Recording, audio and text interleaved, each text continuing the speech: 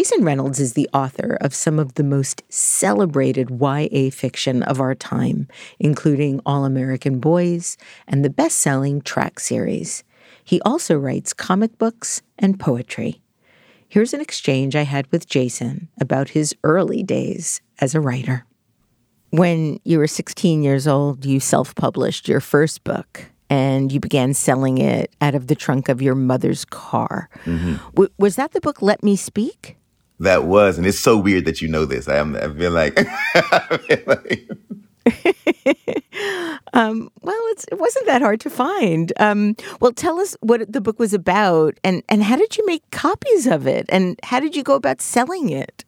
Back then, it was different. I was 15 when I started it, 16 when it came, when I was selling it.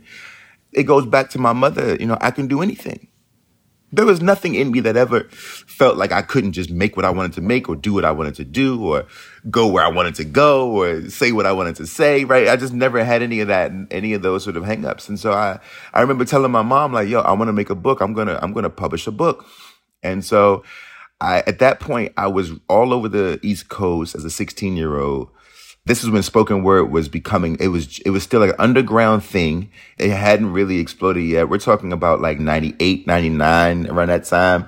And so it's about to explode, right? It's about to explode. It's still a thing that everybody's doing, but it hasn't hit like the mainstream. It's a bunch of just young, artsy, bohemian kids getting together at grimy open mics and just doing their thing, right? Everyone has on brown and green and smells like patchouli and then, right? Like that was sort of the vibe, you know? And I was one of the young people in that scene.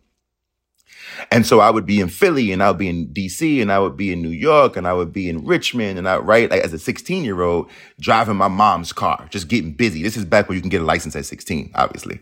And I'm just getting busy doing my thing because I knew who I wanted to be and what I wanted to do. And I realized that everywhere I went, they were all selling books, right? They're all in their 20s and 30s. They're all selling books. And so I'm like, I got to make a book too. I meet this woman in Baltimore, a good friend of mine still, Maisha Cherry, who at the time was 21, right?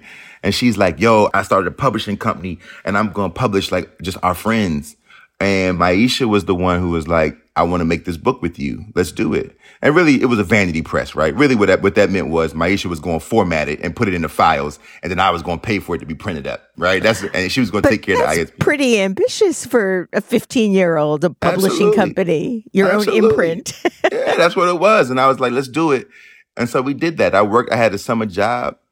I remember, I think it cost me $500 to print 1,000 books or 500 books or something like that. Were they like Xeroxed and stapled? Did you have them bound? And no, this was like a real deal. Like we found a printer out of Florida called Whitehall Publishing or something like that. They're out of business now. And they were just a family business that did actual like bound books. I paid them $500. They sent me 1,000 books and I sold them out of the trunk of my mom's car. And that's how I started to make money. And I did that a few times over, right? That was the beginning of my life as a bookmaker. It's incredible that you did that. Do you still have copies of this? I do. My mom has like 3 or 4. I have one around the house somewhere. My mom has one of the poems on the wall in the house because she's my mom, right? I try not to look at it. It's juvenilia, you know. It's hard to read some of that stuff. But it's evidence. It's evidence of your being 15 and the ambition to publish and create this. It's extraordinary. I mean, I think it's the first brick in whatever castle I'm building, and I look at it as sort of this is the sign of a kid hungry for life, right? Somebody with a lot of grit, a lot of sort of persistence. Like nobody was going to tell that kid that he couldn't do anything. One of the stories that I found in my research was you talking about the fish story from that class. And I cannot stop thinking about it. I cannot stop thinking about that story. If you can share that, I'd really appreciate it. I think it will impact our listeners in the same way that it's impacted me. Of course. One day we came to class and Mr. Williams had a tropical fish in a bag. And he said, this is going to be the class pet. He had an aquarium set up. He said, this is going to be a class pet, but we're all seniors. And so obviously as seniors, you're like, we're too old for this, right? But he's like, no. Like, this is a class pet. Don't worry about it. Like, it's going to be great. I want you all to feed it when you come to class every day. You feed it. I want you all to name it. And this is going to be the class mascot. And so, okay, we'll go along with it. And he said, the only rule is nobody can put your hands in the tank. Nobody can touch the fish. No fingers can be on the fish. I know how you all are. No playing around, no jokes, no pranks. Do not touch the fish by any means. No matter what, no means should you ever touch this fish. And if you do, this is a non-negotiable. If you do, you will be suspended. Okay, Mr. Williams, that's fine. Nobody wants to touch the fish. A week or two later, some time passes and we come to class and Mr. Williams walks over to the fish tank and he takes the fish out of the tank and he puts it on the floor.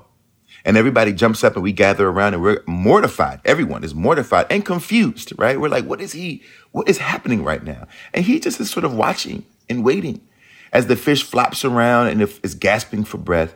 And finally, two young ladies run over and they grab that fish. They pick it up and they sort of juggle it back into the tank.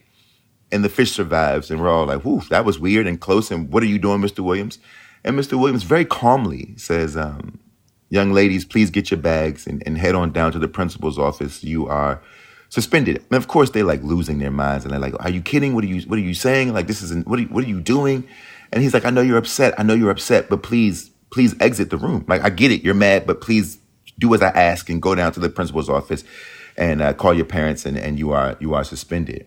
And as they're leaving the room, he pokes his head out and he says, but hold your heads up because you did the right thing. But sometimes doing the right thing has consequences. There were two things I learned that day. One, I had to sit there for the rest of the day in my cowardice. I had to stew in my cowardice that I didn't have the chutzpah to get up and save that fish, though everything in me was telling me to. And two, I learned that it is always women.